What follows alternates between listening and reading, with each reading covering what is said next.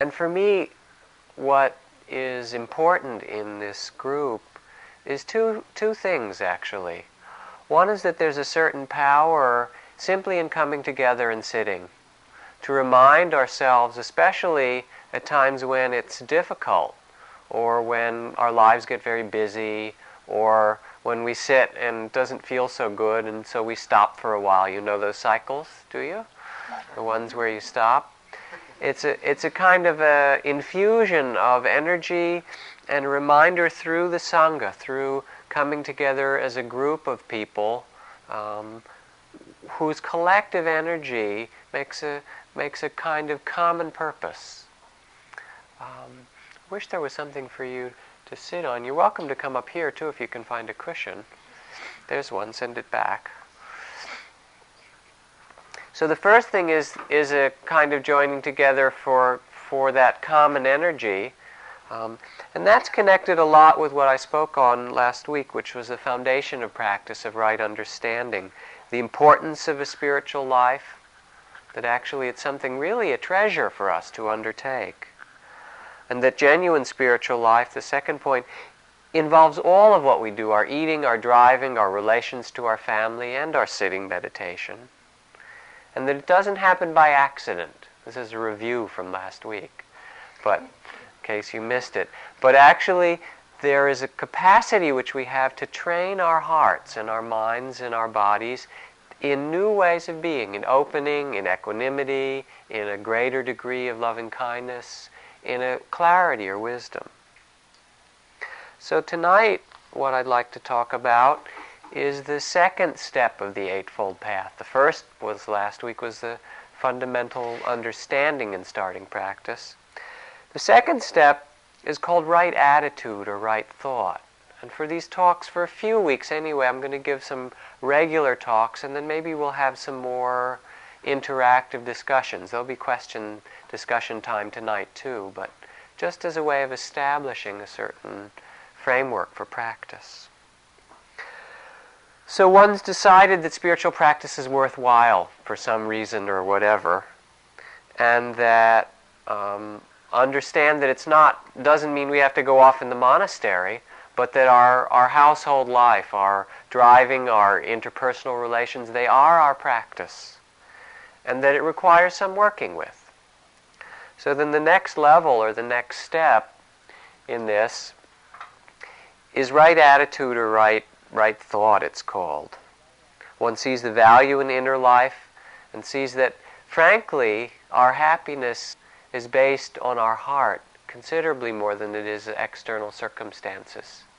And there can be difficulties around, and if the heart is open or clear or understanding, we can be happy. We can be in the midst of beautiful circumstances and be miserable, be lonely or depressed or whatever. And that our happiness which we seek is really a function of our heart. So interior life. There's a letter which I've read at retreats sometimes, I'll reread part of it, from George Wald, the Nobel Prize-winning biologist at Harvard. He was replying to this issue about whether there should be a sperm bank for Nobel laureates, so they could make more of themselves or something. Some irate feminist wrote into the newspaper and said, "Sperm bank, there should be an egg bank. What is this?" And he responded to her, he said, "As a biologist, you're absolutely right, Pauline. It takes an egg as well as a sperm to start a Nobel laureate. And say all you want of fathers, their contribution to conception is really rather small. But I hope you're not seriously proposing that," he said. "By now, scientifically, and Nobel laureates aside, there isn't much in the way of starting an egg bank. There are some technical problems, but nothing like as hard as involved in the other kinds of breeder reactors. But think of a man so vain as to insist on getting a superior egg from an egg bank. Then he has to fertilize it. And when it's fertilized, where does he go with it? To his wife? 'Here, dear,' you can hear him saying, 'I just got this superior egg from an egg bank and just fertilized it myself. Will you take care of it?' 'I've got eggs of my own to worry about,' she says. 'You know what you can do with your superior egg. Go rent a womb And while you're at it, you better rent a room too. You see, he says, it just won't work. The truth is that what one really needs is not Nobel laureates, but love. How do you think one gets to be a Nobel laureate? Wanting love, that's how. Wanting it so bad, one works all the time and ends up a Nobel laureate. It's a consolation prize. What matters is love. Forget sperm banks and egg banks. Banks and love are incompatible. If you don't know that, you don't know bankers. So just practice loving. Love a Russian. You'd be surprised how easy it is and how it will brighten your morning. Love whales. Love Iranians, Vietnamese, everywhere. And then when you're really good at it, try loving something difficult like the politicians in our capital. I hope I didn't read that last week, but it's a favorite. So that speaks to that initial impulse to begin our spiritual life. That what matters is not Nobel laureates, really, but love. And when we die, as I said last week, one of the questions we ask, maybe the most important one about our life, is, did I love well? Maybe nothing else counts but that. So right attitude. What's the approach, right thought to begin or to continue our practice? Mind is the forerunner of all things, it says, the first phrase in the Dhammapada, the sayings of the Buddha. If you act based on kindness and wisdom in the mind, happiness will follow you like the wheel of a chariot follows the oxen which draws it. And if you act based on unkindness, or you act out of from an unwise state of mind, unwisely, then unhappiness follows, just as the wheel of the cart follows the oxen which draws it. 3 aspects to right attitude. The first is openness or receptivity. In undertaking our practice, not to try and make it a certain way. I want it to be always peaceful. I want it to be calm. I want not to be angry. Or I want my body not to hurt, or my knees. Or I don't want to be restless. Or I don't want to be afraid. Or I want to come to a lot of light or joy. Good luck. You get that sometimes. But if you look just for that, what will happen in your daily practice? A really simple thing happens if you're really looking for that. What happens? You're disappointed, and then what do? You stop sitting. Because you hold in mind a model of how your personality should be, or how your body should behave, or how your mind should be. Does it listen to you very much? Tell the truth. You sit here and you say, thoughts don't come. Does it help much? A little bit with some training maybe, but just a little. It's like the radio. The advertisements come and you can't say, I want radio without advertisements. It doesn't work. The thoughts keep coming. Or your personality. You might have begun some investigation or awareness of what your personality is like. And as most people, when they start to look at their personality, after a little while they go, yuck. Because personalities, almost by nature, have that kind of quality to it. And you say, God, well, maybe if I practice hard, my thoughts will quiet down and I can kind of change my personality. I have news for you. Your personality is kind of like your body. You come in and you get issued one for this ride. And you can get wiser or kinder, but you kind of have it. And you'll be a wise character of the same personality that you are an unwise one. But you'll be pretty much the same. Or you'll be a loving, whatever you are now, however you define yourself. So openness means not getting caught on, I want it to be quiet or peaceful, or the body to be this way, or the mind, but more a quality of discovery, of experimenting, of seeing what I am. I'm going to sit and listen to my heart and see what I really care about, or where I'm afraid, or what I hold back on. I'm going to look at my mind and see what the patterns are and what the desires are, and see what makes me happy and what makes unhappiness, and how that works in the world around. enormously rich and deep things to discover in our practice. It requires this attitude of, I'm going to look and learn rather than I'm going to make it a certain way. And we actually have to do it. There's a beautiful poem I'll read from Rilke, the German poet. He says, sometimes a man stands up during supper and walks outdoors and keeps on walking because of a church that stands somewhere in the east. And his children say blessings on him as if he were dead.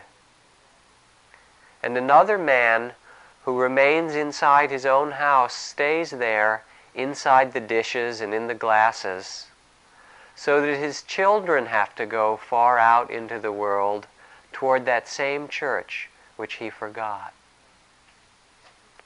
Such a wonderful poem.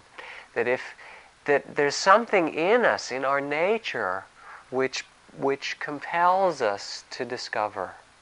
And I remember a very powerful moment with the old guru in Bombay who I studied with, Nisargadatta Maharaj, who taught the way of Nisarga Yoga. Nisarga means natural. The basic translation of his name was Mr. Natural. He was this 80-year-old cigarette-smoking. He had a little cigarette stand on the streets. He just happened to be a fully enlightened cigarette salesman. But anyway, one day we were in the room about this big, and his disciples, and people coming in asking questions. He was kind of like a combination of Krishnamurti and Fritz Perls. He would put you on the hot seat when you came in and ask you about your spiritual life. Somebody came in and asked a question and was a little dissatisfied and left. Another person raised their hand and they said, Maharaj, what will happen to that person, to that man or that woman who came and asked this question and left? Is it all over for them in this life? I mean, they didn't stay, here you are, a great guru. They weren't interested, they went home. And he twinkled at that moment. He really lit up. And he said, it's too late. He said, even the fact that they put their foot in this room, even if they hadn't asked a question, means that somewhere in there there's a seed of really knowing who we are and what this life is about. Not what you were taught in elementary school or what's on TV or the newspapers, but a deep seed of knowing our true nature that wants to discover, it's like coming home. And the fact that he just walked in the room means that seed has started to sprout. And no matter if he tries to forget it and goes back and gets lost, sooner or later that will manifest in awakening. We can't not do it. Once we start, Trungpa Rinpoche, in speaking with his students, he said, frankly, I recommend that you don't start the spiritual path because it's painful and it's difficult, it's really hard. So my recommendation to all of you, with this big public talk one night, is not to do it. You can leave now. And then he said, but I have a second recommendation, that is, if you start, you better finish. If you begin it, then really do it. And it's something in us. I think it's the part that loves truth. Or maybe it's the part that loves connection with another being. Even if we're terrified of intimacy. Some of you may know that one. Or we're terrified of getting close and then losing things. Or we're afraid of dying, or it's hard to look at parts of ourselves, or whatever. There's something in our heart that really wants union. It wants to connect with people, with life, with the world around us in a deep way. And openness then, this first part of right attitude, is this process of discovery, of seeing what's here and opening to it. Not trying to change it, but seeing clearly with mindfulness, without judging. Fear, loneliness, aggression, joy, happiness, love, sorrow. Our body, how we use it, how we exercise with it, what we eat, when we're full, when we overeat. The beginning is just this quality of discovery, because it's fantastic then. That makes spiritual practice alive. It's not some rote imitation. Then we can begin to learn. And we learn about the forces of desire, of fear, of wanting, of love, that make the whole world go round and really run our lives, whether we're conscious or when we're on automatic pilot. They still operate. We start to discover who we are and how it works. And this leads to the second part of right attitude. The first is a quality of exploration or openness, not trying to make it, but really looking at it. And the second is that of renunciation. The saying in India is that when a pickpocket meets a saint, he sees only the saint's pockets. That what we want determines what we see. If you walk down the street and you're hungry, what do you see? Restaurants. Oh, there's a Greek restaurant. I could have feta cheese and a nice salad. Oh, there's a nice natural food restaurant. Now I think I'll have a burger. There's a good place for burgers, or there's an Italian restaurant. You don't see shoe stores. Or if you come to the sitting and you look around, you know, there's break time, it's time for tea. What you're interested in. You like to talk to women, you'll see the women. You're interested in sex, you see people who are attractive to you, or your competition for those people. You're interested in astrology, and you kind of check out and see who else is, or whether there are lots of water signs who come sit, or fire signs or something. You're interested in young people or old people, that's what you scope out. If you're a barber, you come in here and you see who needs a haircut. What your interest is determines, it limits what you see. And what renunciation means is putting what we want aside for a little bit. At Ajahn Chah's, where I studied in the forest monastery for a while, we did a lot of work with a practice of the monks' rules as discipline, and there were hundreds of them. And at first they seemed like a real pain in the ass. As I learned to work with them, and work with the discipline of not eating after 12 noon, or sitting in a certain kind of posture when you were with senior monks, or there was a whole lot of ritual around it. It required a lot of surrender. And as I did it, I saw I don't want to do it. I want to do it my way, and why? This is 2,000 years old, and it's dumb, and it's modern times, and all the kinds of resistances came up. And of course, I didn't have much choice, because I was a monk, I was supposed to do it, and whatever. I mean, if I'd have stopped, I suppose I could have left or something. I said, all right, I'll do this trip. But all the resistance and all the things of not wanting to follow rules or not wanting to go against my habit. We're spoiled in this country. You can drink whatever kind of beer you want and eat whatever kind of food and travel where you like, and we have a capacity to change our lives in ways that most people in the world don't come close to. So here it was, renunciation. Don't do that completely, but stop. And what came from it was a discovery that there's a strength of heart that comes when we don't just follow our habit. That it's a strengthening of heart. And it brings a kind of sense of well-being or purity or something. Because we begin to train ourselves that we don't have to follow all our habits and all our desires. And Ajahn Chah was great, because he would psych you out when you came to there to begin practice. And if you were someone who loved to meditate and loved it peaceful and quiet, he would assign you to the monastery in the middle of Bangkok in the traffic. And if you loved to socialize and talk and be with people, he would send you off to one where everyone was in separate caves and you had to deal with your loneliness or your aloneness. And the style of practice, which really is relevant to our lives, was to look into that which we're afraid of, which we run away from, or which keeps us moving all the time, where we're afraid to stop. It requires a little fire. Practice has some fire. If it doesn't have fire, it's not interesting. Yeah, you sit and you hold hands at dinner, you do a little om, and it's kind of peaceful, and you eat. It's not very interesting. There's a fire. It transforms your body, it transforms your heart, it makes you feel your loneliness and your desire, and you look at the places that you hold tension in your body and what it means to be unhappy or to be happy, to look at your suffering, to look at your expectations. That's juicy, that's interesting, and that's where liberation comes. So this second step is renunciation. It means beginning to work with areas of our life where we've been unconscious and which we know. I mean, I could go around the room and just ask you, and you could all name off the things that could use a little work. Not because it's bad or anything, but because you can empower yourself through it. Let's take a moment now and think of an area to work on for this next month. You know, Maybe a very small one. It might be as simple a thing as biting your nails, or whatever it is.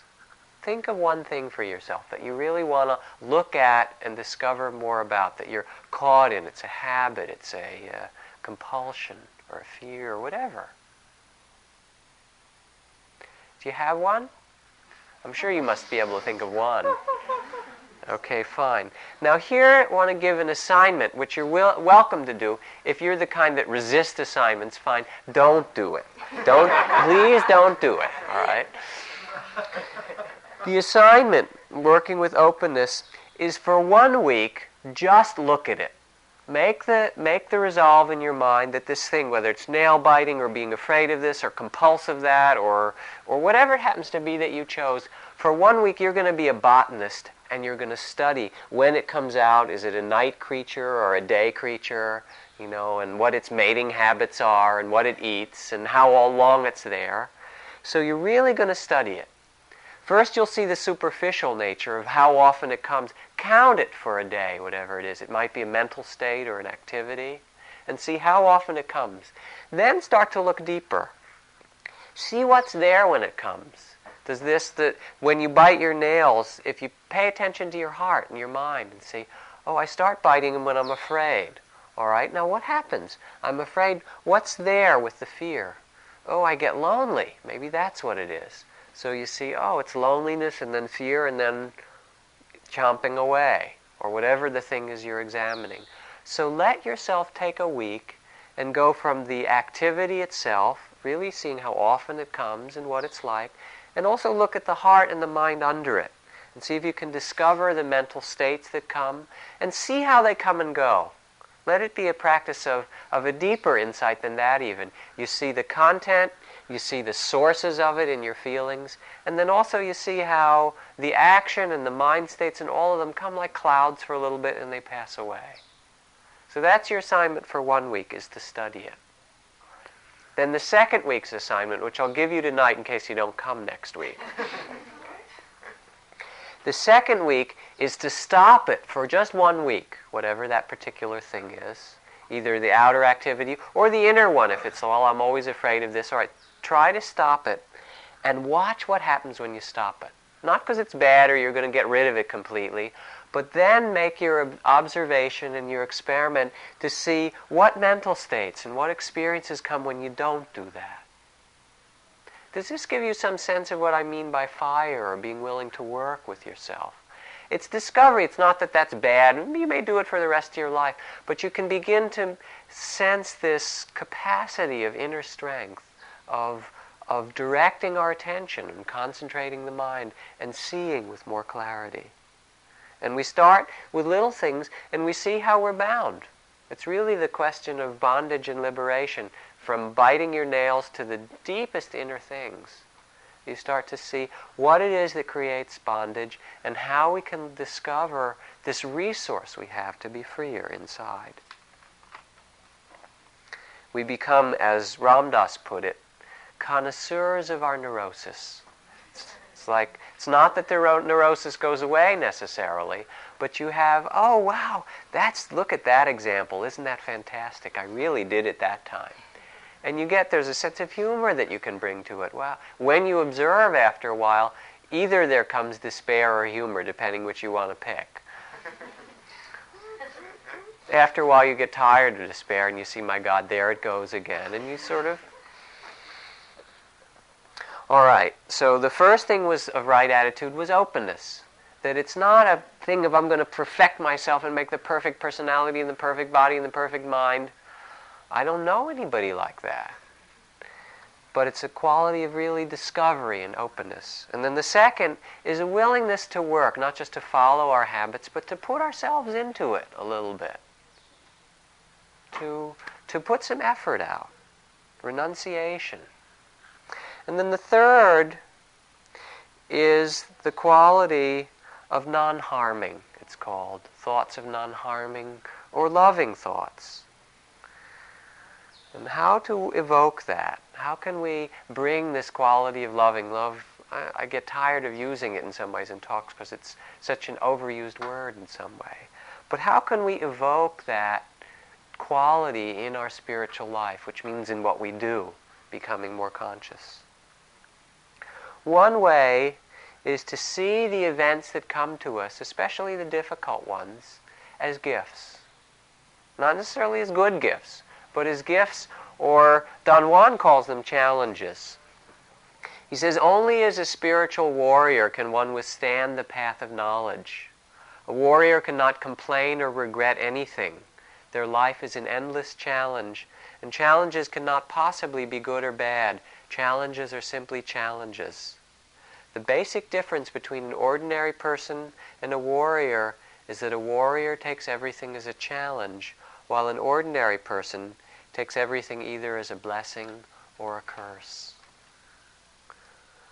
So one way to discover this quality of love really is to see, we got a big playpen. I'm getting into baby metaphors these days. You have to understand it's my new conditioning. We have a big playpen and a lot of toys, some of which are hot and they burn, and some of which are cold, and some are pleasant, some aren't. But to see that which, our life is limited. We're born, we're going to die. Nothing will stop that. No matter how fast you run or how much you jog or what you do, you're going to die anyway. And so because it's limited, it makes it interesting to experiment with. All right, let's learn in this time we're here. Let's really look at it. It's hard, because it's easy to love kittens and puppies and babies when they're not crying, and pleasant experiences. That actually doesn't have much to do with love. That's kind of ease of mind or sentimentality or something. I think love really manifests when things get difficult. That's when you really know it. That's the fire that melts the whatever barriers we have in our heart. And our hearts want to be melted. The pain isn't so bad. It's much better to have that happen than have it all still solid and barricaded. What love requires in practice, this quality, is constancy. Suzuki Roshi's word. A cup of knowledge, said St. Francis de Sales, a barrel of love, and an ocean of patience. And in a way, this quality of love and patience are so related. Our practice will go through cycles. Sometimes you sit at home and it'll really nourish you and you feel rested afterward. Other times you'll sit down after a busy day and the body will be tight and the mind will be spinning and you'll be hating this person and worried about that, and you don't want to feel it and you don't want to look at it. Feel it. Look at it. Work to nourish that quality of constancy, of what's called a long-enduring mind. It's not a short game. You know, we're used to instant food, drive-through, tell the lady through the speaker, yes, I'd like a hamburger, a Coke, fries, and a Big Mac, or whatever it is. And then you drive around and you get it. You can eat it while you're driving. You don't even have to stop. Instant gratification. This is not an instant gratification thing. It is the longest thing you'll ever do. Because it's your whole life. It's really learning to discover how to transform our life from being automatic pilot to being conscious, to discovery, to play. And it's wonderful. So it means that you don't complete it, you actually learn how to play the game and make your life into that. It has many cycles. There'll be as many times when it's hard to sit, maybe more than when it's easy. And even in the good moments, they'll come, and you know what happens when something's really sweet and good? A wonderful taste, or a great sexual experience, or a good concert or piece of music, or some wonderful sitting. What happens? There's this little voice that comes in the middle. What does it say? It won't last. How can I get it to stay? How much longer? And there's that worry. Even in the middle, we can't kind of enjoy it because there's that thing inside that tries to grasp it. Wisdom is also this development of patience or love or constancy, that you'll go through so many cycles. I read you a poem from Gary Snyder called The Avocado. The Dharma is like an avocado. Some parts of it so ripe you can't believe it, it's so good. And other parts hard and green without much flavor, pleasing those who like their eggs well cooked. And the skin is thin. The great big round seed in the middle is your own original true nature, pure and smooth. Almost nobody ever splits it open or ever tries to see if it will grow. Hard and slippery, it looks like you should plant it, but then it shoots through the fingers and gets away. And we grasp it sometimes, or we touch it. We touch something really deep, and it's beautiful and tremendously important. And then what happens? Boop! Slippery seed. That's fine. So you pick up the avocado seed again, or you plant it, or maybe you make a garden of avocado seeds, avocado trees. Inner quality of patience. So I'll give you another assignment. I'm trying as I speak, and I think over these next months with this sitting it'll get easier for me to translate the talks and concepts that I've used so often in intensive retreats, to try and find ways to make them really applicable in our situation of jobs and families and driving and all the rest of it. I did a radio show today on KCBS, which will be on in a couple of weeks. And at the end of it, I taught a driving meditation, knowing that people listen to the radio driving. Don't close your eyes. Hold the steering wheel now. Relax. That's right. Breathe a little. And it was great fun. But that's the quality of beginning to make what we do into our practice through this openness or discovery, rather than some ideal that's spiritual and that all it does is discourage us. Through some willingness to renounce or a little fire. And finally through a tremendous amount of patience or constancy. And so here's another exercise I want to give you. Pick one day next week. And maybe next time we'll have a little pairing at the end and see who did it and just share with one another in a pair what you discovered. So you better do it. Except, of course, if you're the kind that doesn't like to, don't do this exercise then. All right? The exercise is pick one day next week and see how many moments of impatience you can count. Even if you get to 500, don't judge them, don't try and make them go away, but in one day of your life, see how many impatience you can count. Okay? 50, 200, 500, we'll have a contest. The person who comes with the most moments of impatience they saw in a day will get a prize. I won't tell you what the prize is, all right? I'm serious, all right? So this is that quality. Patience can even be used to understand impatience. Because if you look at it, you start to see what's there when you feel impatient, you know? And this is, we discover love by looking in the places where it's not. Actually, we discover deeper or truer love. Don't look at what's romantic. Forget that part. Look at where it's hard, and you can really learn about love. So do the exercise, and what you start to see, I'll give you a little bit of a hint, is that you get impatient when what kind of experience is happening? Unpleasant. When it's painful. When it's unpleasant, when there's some experience of body or mind that hurts a little bit.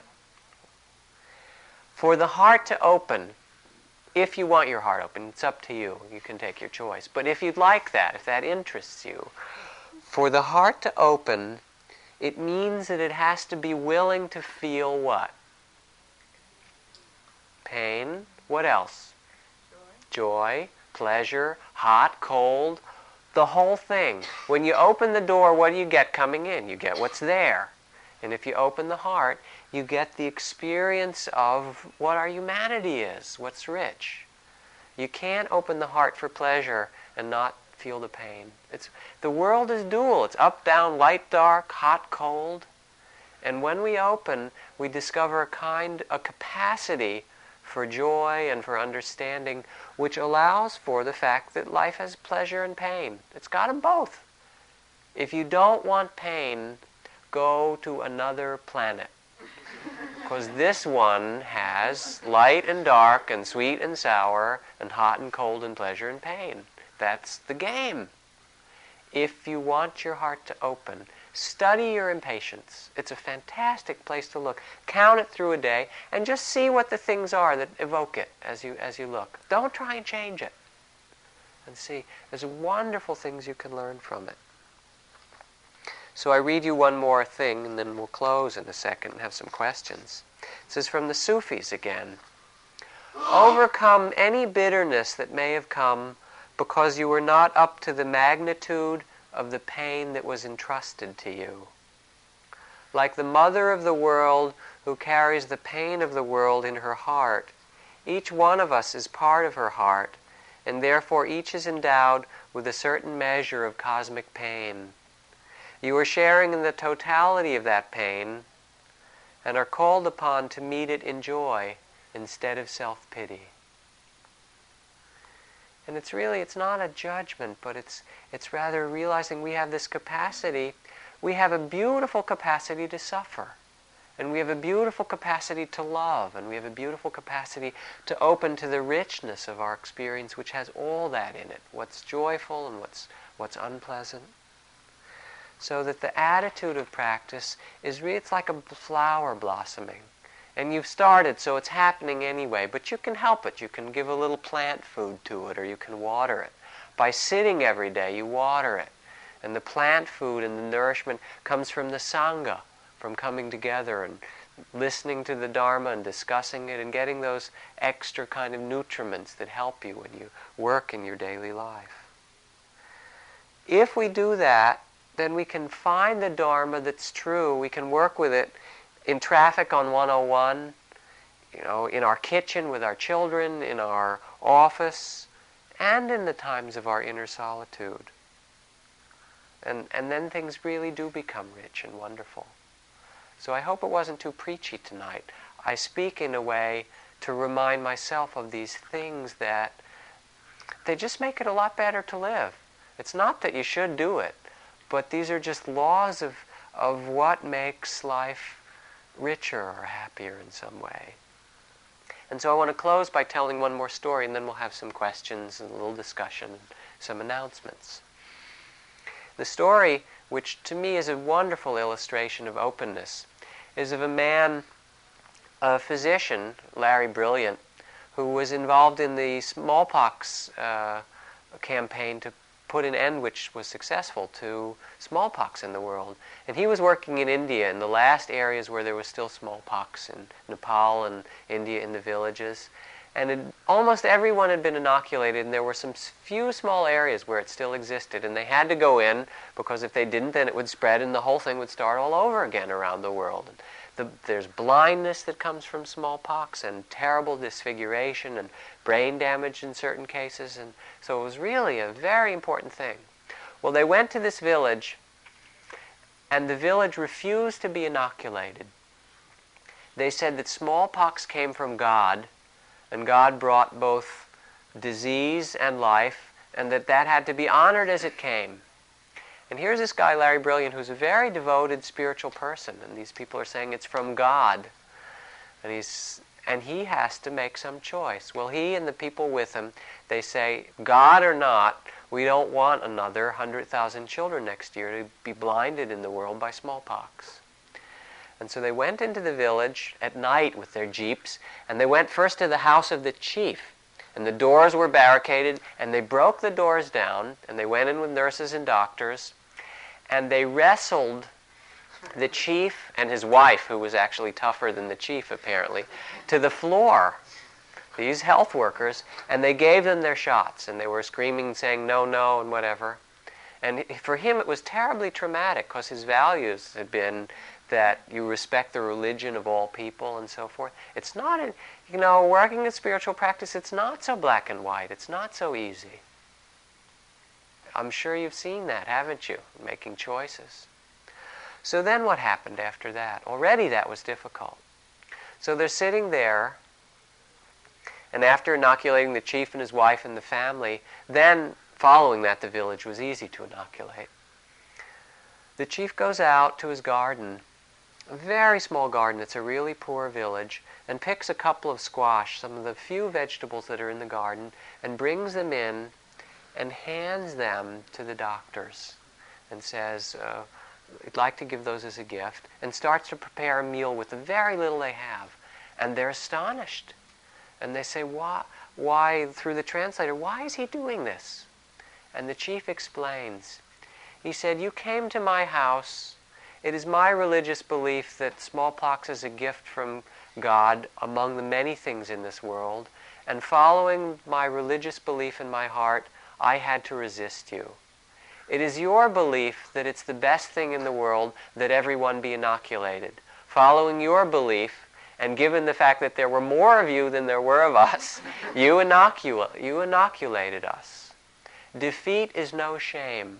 Now you are a guest in my house, and I would like to treat you as such. And as he tells the story, it was one of the most wonderful awakenings in his life. It was the kind of awakening both to see that you are in a difficult situation. To live is difficult, and we're always in these binds of things. Can you stay open? Can you discover what's new? Can you allow the people around you to do surprising things? And can you yourself do surprising things?